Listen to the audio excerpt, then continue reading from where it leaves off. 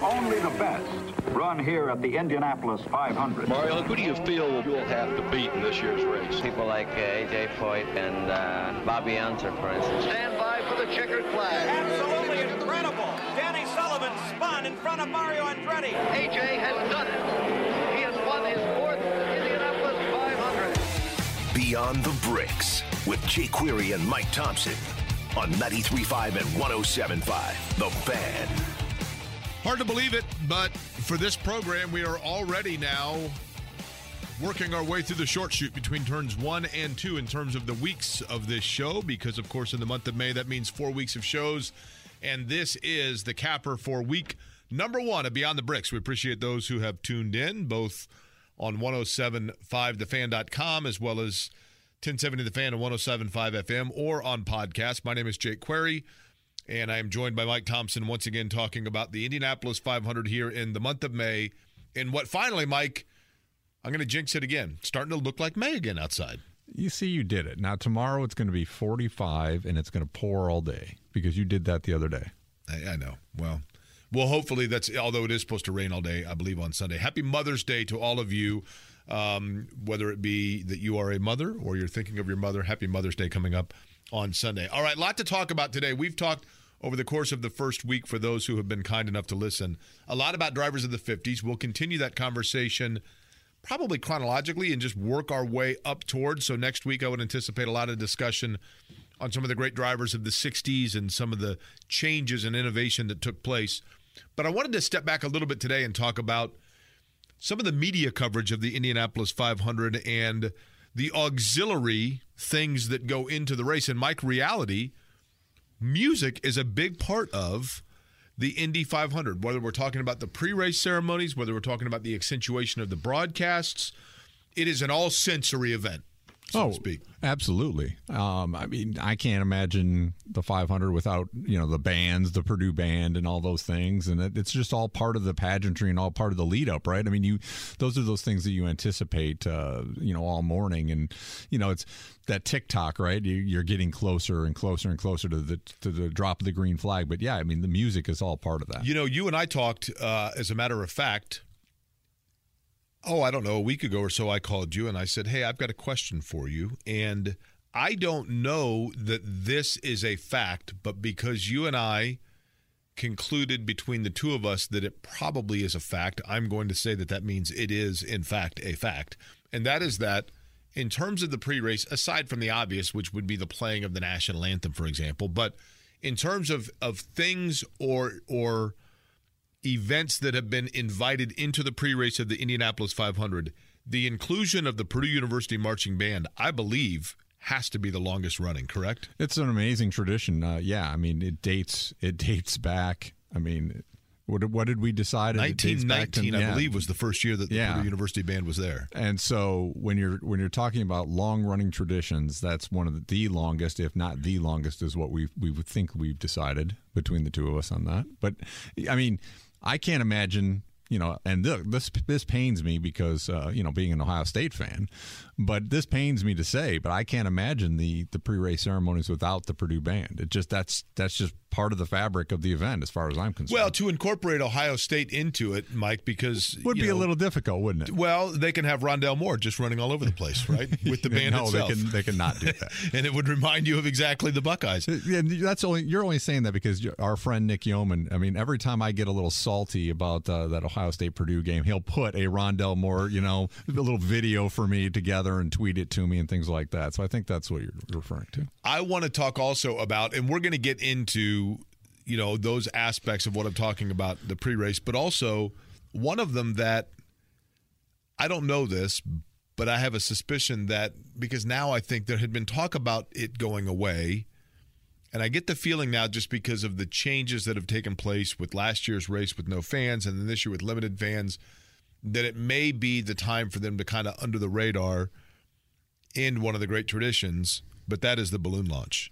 And I don't know that the balloon – I want to be very clear here, and I don't want to speak for you, but I don't know by any stretch that the balloon launch has come to an end. But I know in talking with Doug Bowles, publicly speaking, including in media interviews, it has been discussed from an environmental standpoint about the balloon launch and whether or not it is something that they maybe will not continue. I'll be curious to see this year if they do.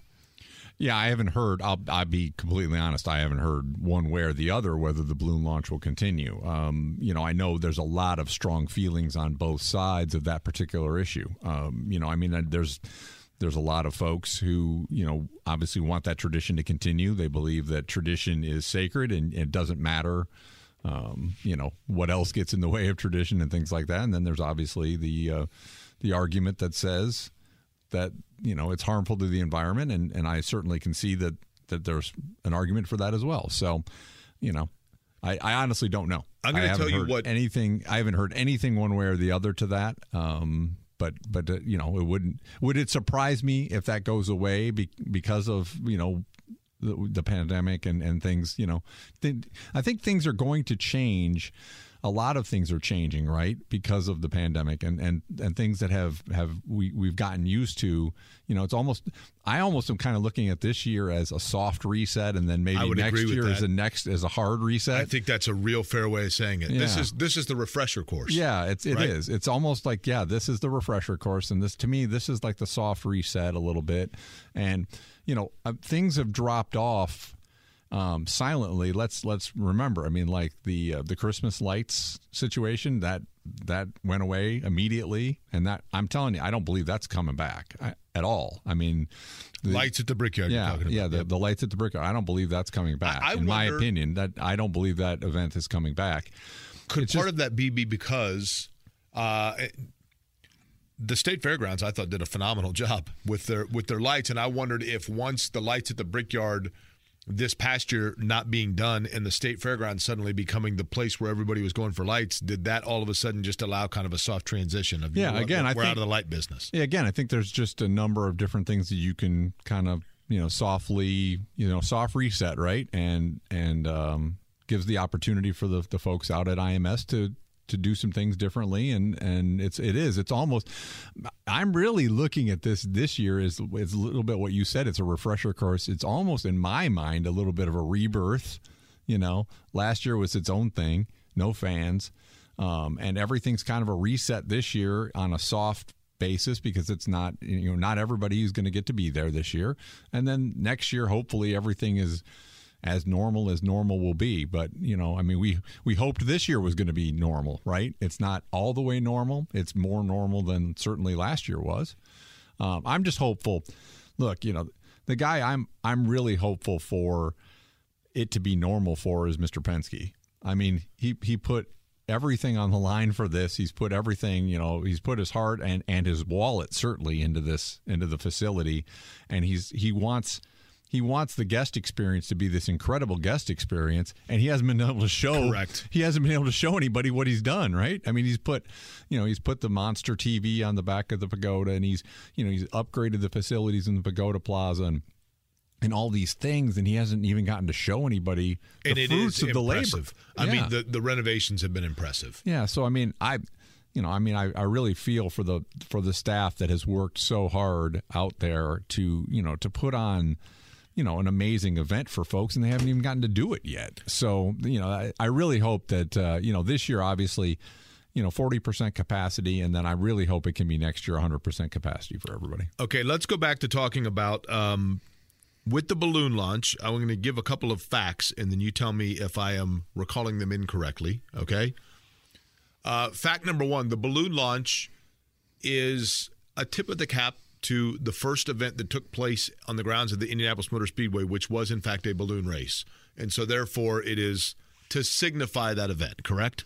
I believe that's the case. Yes, I believe it's an homage to the first event was a balloon event. And then also one of the years, I want to say in the 20s, I could be wrong in this, that they did the balloon launch. One of the spectators who witnessed it was so captivated by the visual image of it that he decided to use that as the logo for his fledgling bread company, which is why the Wonder Bread bag has balloons on it. Correct? That is correct. That is correct.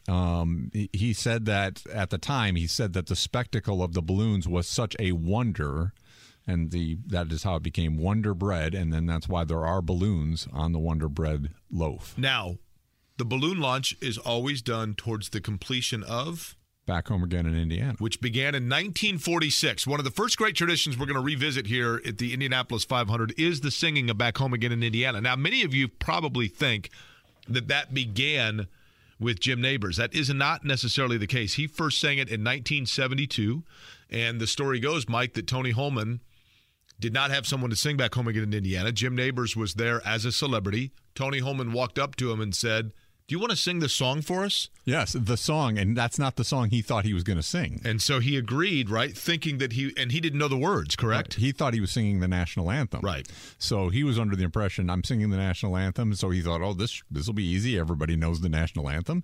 He didn't know that they meant the song being Indiana. Of course, we all refer to it as Back Home Again in Indiana. It's actually, the title of the song is actually Indiana.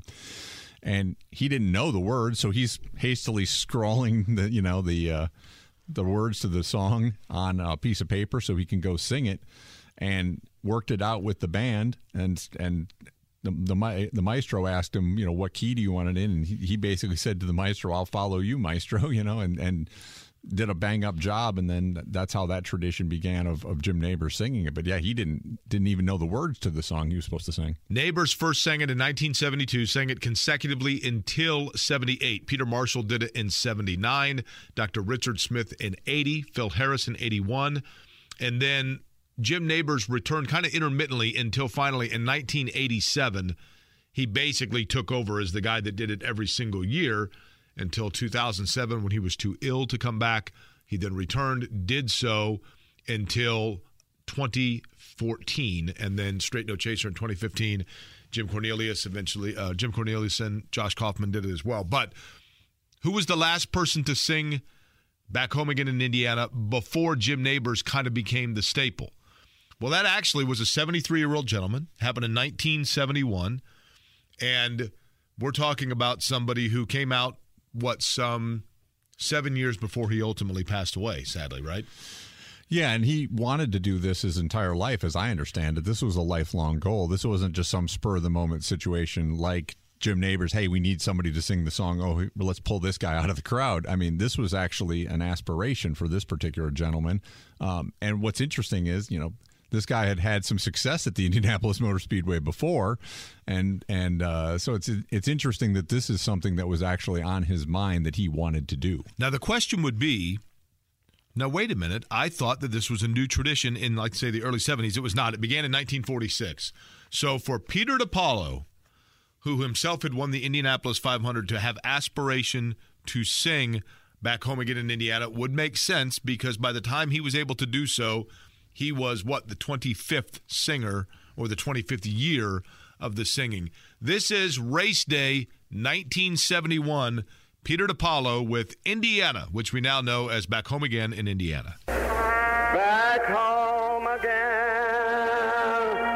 in Indiana, where it seems that I can see that gleaming candlelight still shining bright through the sycamore for me.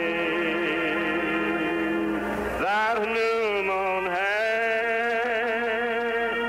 sends all its fragrance from the field I used to roam. When I dream about the moonlight on the water,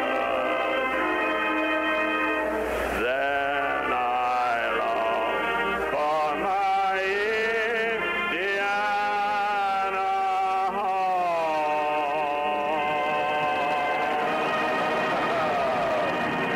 And ladies and gentlemen, And, of course, Tom Carnegie saying, there he is, race fans, the 1925 winner, Peter DiPaolo. Now, Peter had more success, I think, driving a race car than Yeah, so much, yeah. right? I mean, I'm not sure who was more successful. Our gentleman last night who was doing the beginning of the Gold Cup for us, or Mr. DePaula singing the song. Here they come, and there they go. There they go. Yeah, I'm not sure who was more successful. But God love him, right? Oh yeah, hey, give it a try. 73 years old at that point. I wouldn't have Peter DePaula. tried that in front of all those fans. I mean, clearly, but yeah, absolutely. And he also changed some of the words a little bit, which is funny to me because even Jim Neighbors would do that. You know, sometimes you hear the candlelight is burning bright. Sometimes you hear candlelight is gleaming bright. I mean, there are variations of it. Oh, absolutely. Yeah, I mean, I think everybody kind of puts their own little spin on it, but it is an interesting history of the folks who have done it. I mean, I don't know if you've listened to the Dinah Shore version. She does a version. And she then I believe she does a second verse where she asks the crowd to kind of sing it with her. And I think she's the only one who ever did it, like a second verse where she basically asks everybody, well, sing along with me, you know, something like that. So, I mean, but then again, now Dinah Shore, when she sang it, can you tell me the year in which she would have been doing it? I believe she sang the Indiana in 1955. That is correct. 55, and then later was... Because she was actually in the booth with Sid after she sang. She was there on behalf of Chevrolet, and that's one of the reasons why the tie-in was. She ended up back in the booth with Sid later on in the broadcast, I believe. And, of course, the radio broadcasts, you know, during this time, and in 1971, we're talking about really the peak years in terms of the radio broadcast as Sid Collins had built it, so to speak. And different, yeah, as we've talked, I think you and I have talked about it, and I know I've talked to Paul Page about this. The radio broadcast with Sid and the radio broadcast with Paul Page, obviously, they are two completely different. I mean, you could be listening, you might as well be listening to two completely different events because, you know, Sid, I kind of liken it to Sid is the master of ceremonies for the world's biggest, you know, party, and there's a race going on at the same time, obviously. Sid's not going to have play-by-play the way you guys do, you know, with Mark. You know, Mark's leading you guys around play-by-play. You know, Sid didn't do that much, except if the cars were really close together near the end of the race. He might send, you know, a couple laps of play-by-play. But Sid's more of an MC, kind of a host role. You know, here's the 10-lap rundown with Charlie Brockman or John DeCamp doing that. But he's more of an MC, kind of, you know, hosting the world's largest, you know, barbecue type situation, where Paul Page, obviously Mark Janes, you know, all the folks that have followed, it's what we know today as a traditional broadcast. Well, Paul Page was a huge part of that in terms of the evolution of the radio network. And Paul Page himself, a huge part of putting really the epicenter of, for lack of a better term, like sexiness to the Indy 500, translating it into television. We'll talk about exactly that. We'll let you hear from how Sid Collins introduced the Indianapolis 500 in the early years on the radio, and transitioning into how Paul Page introduced it in terms of television. That conversation is next on Beyond the Bricks.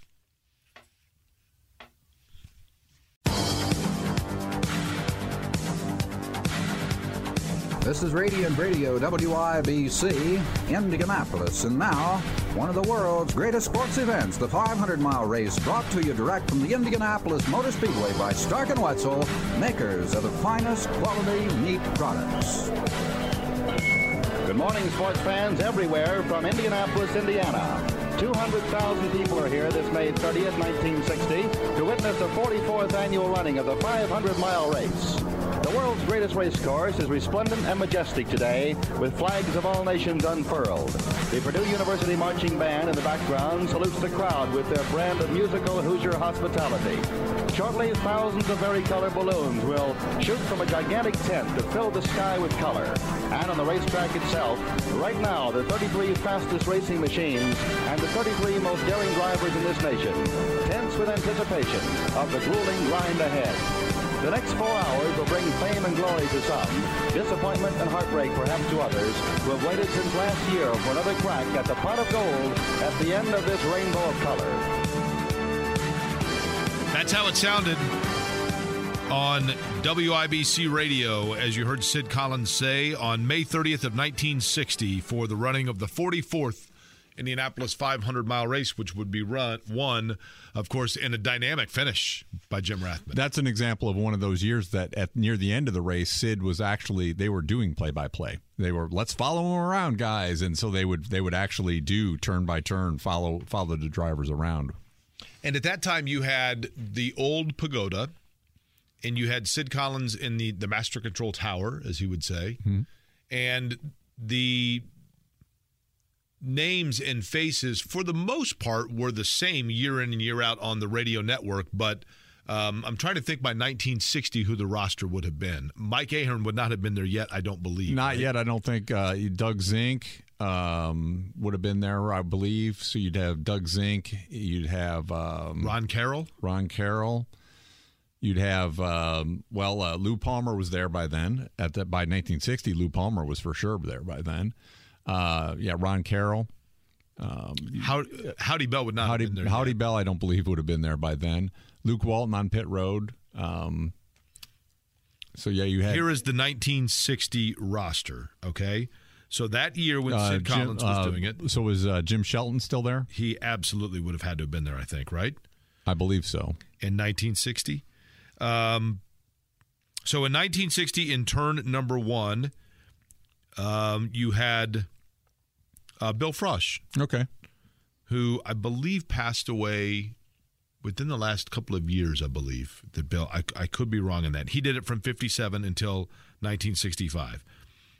In turn number two at that time, the driver analyst, by the way, do you want to guess who the analyst would have been? Freddie and Len Sutton turned, they kind of passed it back and forth, but it would have been Freddie at that point. Correct. Freddie Agavation was the driver expert. Because Len Sutton was still driving at that point, I believe. So then you had in turn, now back then, you had the backstretch as well, because they would do turn two and then into the backstretch. So turn two in 1960 was John Peterson. Then in the backstretch, Doug he would Zink, have thrown it to actually Bernie Herman. Oh, Bernie Herman. During a 6-year was stretch. Doug Zink on the crew that year then? Lou Palmer was in turn three. Yeah, he started in 3 and 58. Because remember, he had the accident is the first thing basically he said on the radio. And let's see, the north turns was in turn 4, it was Jim Shelton. So that was your roster lineup primarily. But as we know, Sid Collins, and I don't know that Sid Collins predates me, obviously. I mean, I was a child when Sid Collins, as were you, Mike. We were kids when Sid Collins, unfortunately, passed away just before, in May of 77, before the 77 race. But it is impossible to overstate the impact that Sid Collins had, not only on the broadcast of the Indianapolis 500, but truth be told, in making the Indianapolis 500 ubiquitous among the American culture. Sid Collins as responsible as Tony Holman or anybody else. Oh, absolutely. I mean, we talked a couple days ago about that show I produced where it was the 10 most influential people who were not, drivers in the race, and Sid Collins was on the list because, I mean, he had a worldwide audience who knew the name Sid Collins, and it was because, I mean, the work he did putting together, when it looked like the network had fallen apart basically, and Sid Collins put the Indianapolis Motor Speedway network together and took it worldwide and grew it. Every year was growing and he was so proud. You could hear him every year.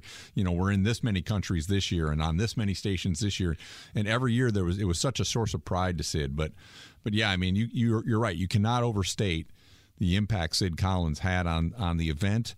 And that's one of the reasons why. I don't know if people may have seen on my Twitter feed about a week ago on the anniversary of his passing on the 2nd of May. I always tweet out on May 2nd every year, and I just put a picture of Sid and I put "Thank you, Sid." Yeah. I do it every year because I think we need to remember Sid Collins. I think we need to remember his contributions to the event. I would just hate there to be a day where people don't remember Sid Collins, because he's exactly what you said. I mean, he's a giant, and he's absolutely one of the most important people, in the history of the event. Now, Sid Collins, of course, during the time that he was doing the race on the radio, he handpicked those that joined the radio network. And Mike, for the guys that we just mentioned, all of them, they were the best of the best in Indianapolis or Midwestern broadcasting. And if you got tabbed by Sid Collins, it was the all-star team. Oh, yeah. It was a huge, and it is still, for me, don't get me wrong, the biggest honor of my career. But I'm also smart enough to know that we do not hold a candle at least I don't, to those guys of that era. It was a completely different era in terms of broadcasting. They didn't have, we don't have up in the turns. A lot of people ask me this. I'm up on a platform. I'm in turn 3. So I'm on a platform atop the Northeast Vista. Nick Yeoman is in turn 1, Michael Young in turn 2, Chris Denari in turn 4. We have our cell phones, if we so chose, but we don't have monitors and computers. But you do in the booth. And Sid Collins, when you hear the old broadcast and you hear them say, and boys, let's find out who's running in second right now. I believe it might be Peter Ebsen, but let's go to turn 2. They didn't have monitors and live timing and scoring and everything to keep track. It's phenomenal the way that they were able to tab everything down. It's amazing to me. Well, look, first of all, it's amazing to me what you and Nick and all those guys do. I would never have the talent to do what you guys do. But you're 100%. Very easily. No. What you guys do. You saying that, what you guys do is amazing to me. And you talk about honors. Let me digress for 1 second. One of the biggest honors of my professional career happened last year when our friend Mark Janes asked me to put together a piece for the pre-race show for the Indianapolis Motor Speedway Network. I mean, I'm not going to lie, I was in tears when I got the email from him. He said, "Hey, we need a segment, and we'd like to have this segment on Andy Granatelli. Could you put together something with some of the historic audio you got and everything?" And I'm not kidding you. I had tears in my eyes, and I told everybody I know. I mean, it was a lifelong. You have no idea what the Indianapolis Motor Speedway Network means to me. Okay, my happiest days as a kid was growing up, having a party in the backyard with my family, listening to the broadcasts on the radio. We spent the entire day together in the backyard listening to the race, and we'd have a cookout and everything. And we did the charts. They'd always say, keep your charts, and here's the top 10 run, here's the 10 lap rundown and everything. We did all that stuff, and we did it for years.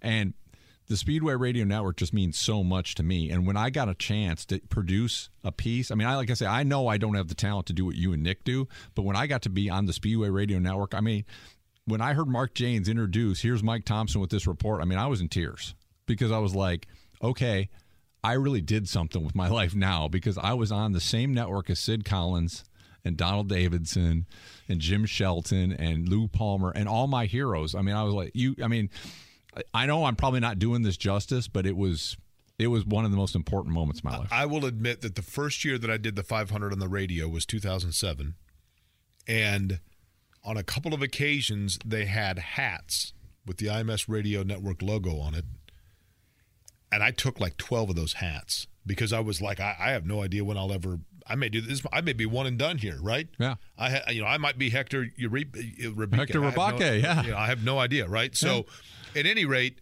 it is a huge honor, and Sid Collins basically tabbed Paul Page as his heir apparent, and Paul Page became, in the most difficult of circumstances, Paul Page, who was both professionally put in a difficult spot after Sid's passing on May 2nd of 77, but also personally, because Paul was very close to Sid. Paul Page, who speaks so highly with such reverence of Sid, both as a broadcaster and as a friend and as a mentor, and now he is given the difficult challenge of inheriting that position. And Paul did an unbelievable job in doing so in the 77 race for A.J. Foyt's fourth win. And then Paul Page did something that really I don't know that he's ever gotten the proper credit for. And Paul Page will be inducted into the Hall of Fame at the museum this year. Well-deserved. But Paul took the radio network kind of to the next level when he took over. And as he mentions, with all due respect to the footprint before him, but he modernized it into keeping it with the pace, as now in the late 70s, we're looking at speed records and we're talking about breaking 200 miles an hour, and we're talking about, the pursuit of ceilings that people thought could never be broken through. And Paul Page worked diligently to bring the radio network along with that innovation to the same level in which racing was changing. And so we heard Sid Collins in 1960 in the Open. This is Paul Page in what would have been his 77, 8, 9, 85th year of doing the broadcast. This is Paul Page as he introduced the 1981 Indianapolis 500 on the IMS Radio Network. It's May 24th, 1981. The place, the world's greatest race course, the Indianapolis Motor Speedway. It's race day in Indianapolis. See, you could see it's a little more upbeat and a little less, and that's not a knock at all. It's just not as old town radio. Does that make sense? Yeah, absolutely. And like I say, I mean, Sid, Sid's was I'm the master of ceremonies for the world's largest barbecue. There's this event going on at the same time. We're gonna have stars.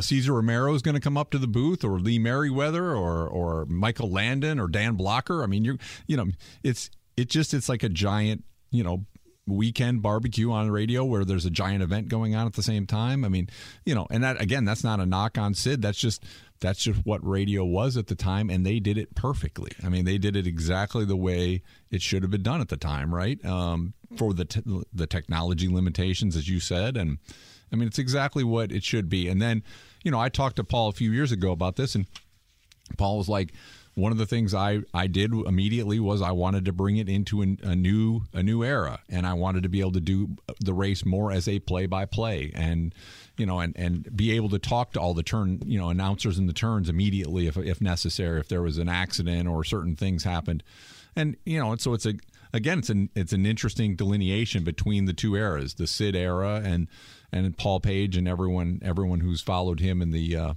chief announcer's chair after that. Now, the other thing that took place during this time, while Paul Page is now the radio network host, the radio network,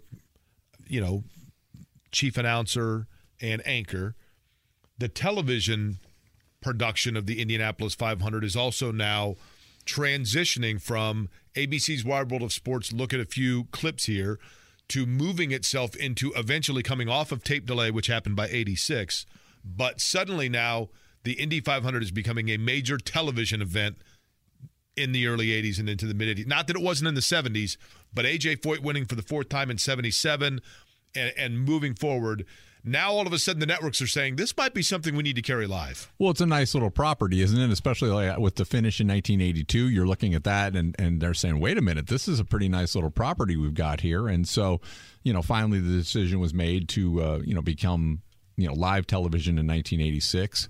And so, you're right. And what's interesting about that is then the decision is made, okay, who are going to be our standard bearers from the announcer's chair there. So we had a rotating group of people. We had Jim McKay was in it for a while, obviously, and did such a fabulous job. We all know Jim McKay and Jackie Stewart together, and then Sam Posey was in the mix, and we had Jim Lampley for a year, and so but it's at one point when they're talking about really moving it into the next era. Paul Page's name came up, and Paul Page had done work for NBC, and so his name came up as maybe he should be the lead announcer on the broadcast on television, and that's how we ended up with Paul Page as the chief announcer on ABC instead of the chief announcer on the IMS radio network. So during the time, and there had been a couple of different network television anchors. I mean, Jim McKay, as we talked about, Jim Lampley, who I thought did a pretty good job. He did it. He did the late 80s. Yeah, he did a fine job, and I thought Jim Lampley did a very credible job. And so during the time that television is now banking off of and ABC is profiting off of the Indianapolis 500, that also meant that advertising was becoming big. And so advertising for the Indy 500 included some national brands that actually had some Indianapolis ties, and I don't mean that because of the dubious Speedway tie, but places that had started in Indianapolis and now were national chains. This is 1982 from qualifying coverage. But here's one of the commercials as it sounded on ABC. Get ready. It's starting. The race is on. The Burger Chef 500. Get your scorecard, collect stickers, and take off. Finish the race and win the grand prize. One of 6 Camaro Z28 style like the 1982 Indy 500 base car. Or win instant prizes like racing jackets, digital sport watches, high-power binoculars, and food. Over 400,000 prizes. The Burger Chef 500. The race anybody can win. So enter today and make it fast. So see, suddenly things are fast moving, right? I mean, and that's Burger Chef from 82, but you can just tell the media and the coverage of the Indy 500 is now starting to mirror what the Indy 500 is, right? Does that make sense? Oh, absolutely. And I mean, if you got to see this particular spot in a television form, you'd see that the sport watches especially were really fast. I mean, these are some timepieces, Jake, that you would have been really proud in 1982 to have on your wrist. Yeah. You know I'm a wristwatch guy, right? I know you are. I mean, so I know these particular sport watches would have been something that I'd be proud to have them on my wrist today. You probably would still, right? Yeah. So we had the advertising of the 80s. We have the radio network now suddenly, getting up to speed as well. And then Paul Page moves and transitions himself over to television in the late 80s and into the early 90s. And Paul Page, I think, is responsible for putting together the thing that now associates with the Indianapolis 500 media coverage as much as anything else. We will play for you what I think is absolutely the best. And maybe we retroactively look at things and romanticize them from our peak years. But in my opinion, the old intros on television that Paul Page did, and we will play for you one of them and then let you hear Paul Page discuss how it came about, and you're going to say to yourself, this is awesome. And that's what we're going to do next on Beyond the Bricks. There were 3 million paving blocks in 1911. Today, only a yard of brick remains. The 2.5-mile path is surrounded by steel and concrete, silent centuries to the history made here. It is a legacy of speed. Between these walls, the risks are great. Emotions come from both ends of the spectrum. The Indianapolis 500-mile race is quite simply a spectacle, a celebration of technology and humanity.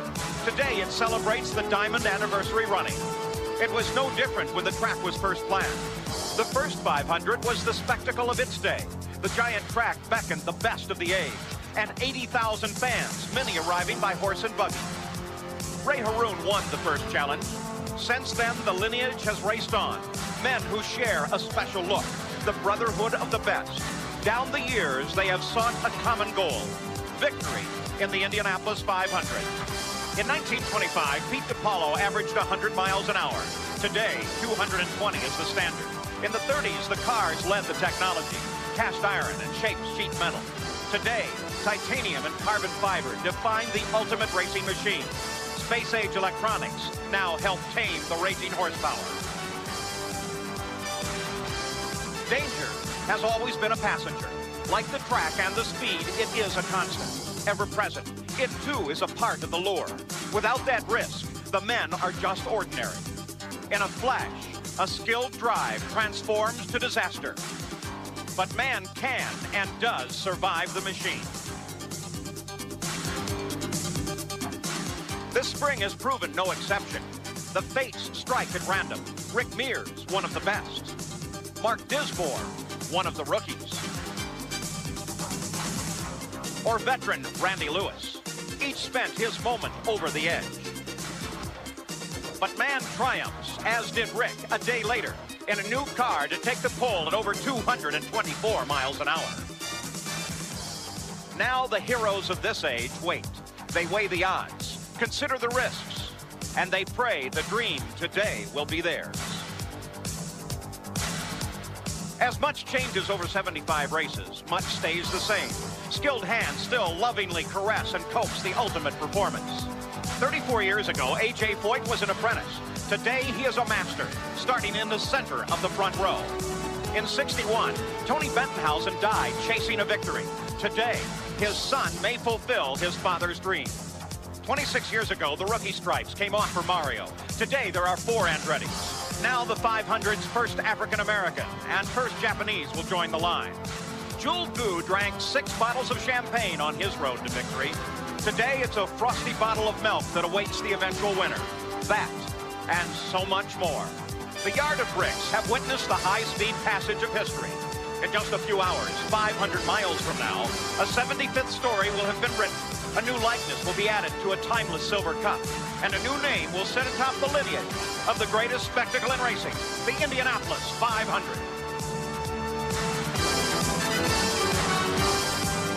Live from the world's greatest race course, the Indianapolis Motor Speedway.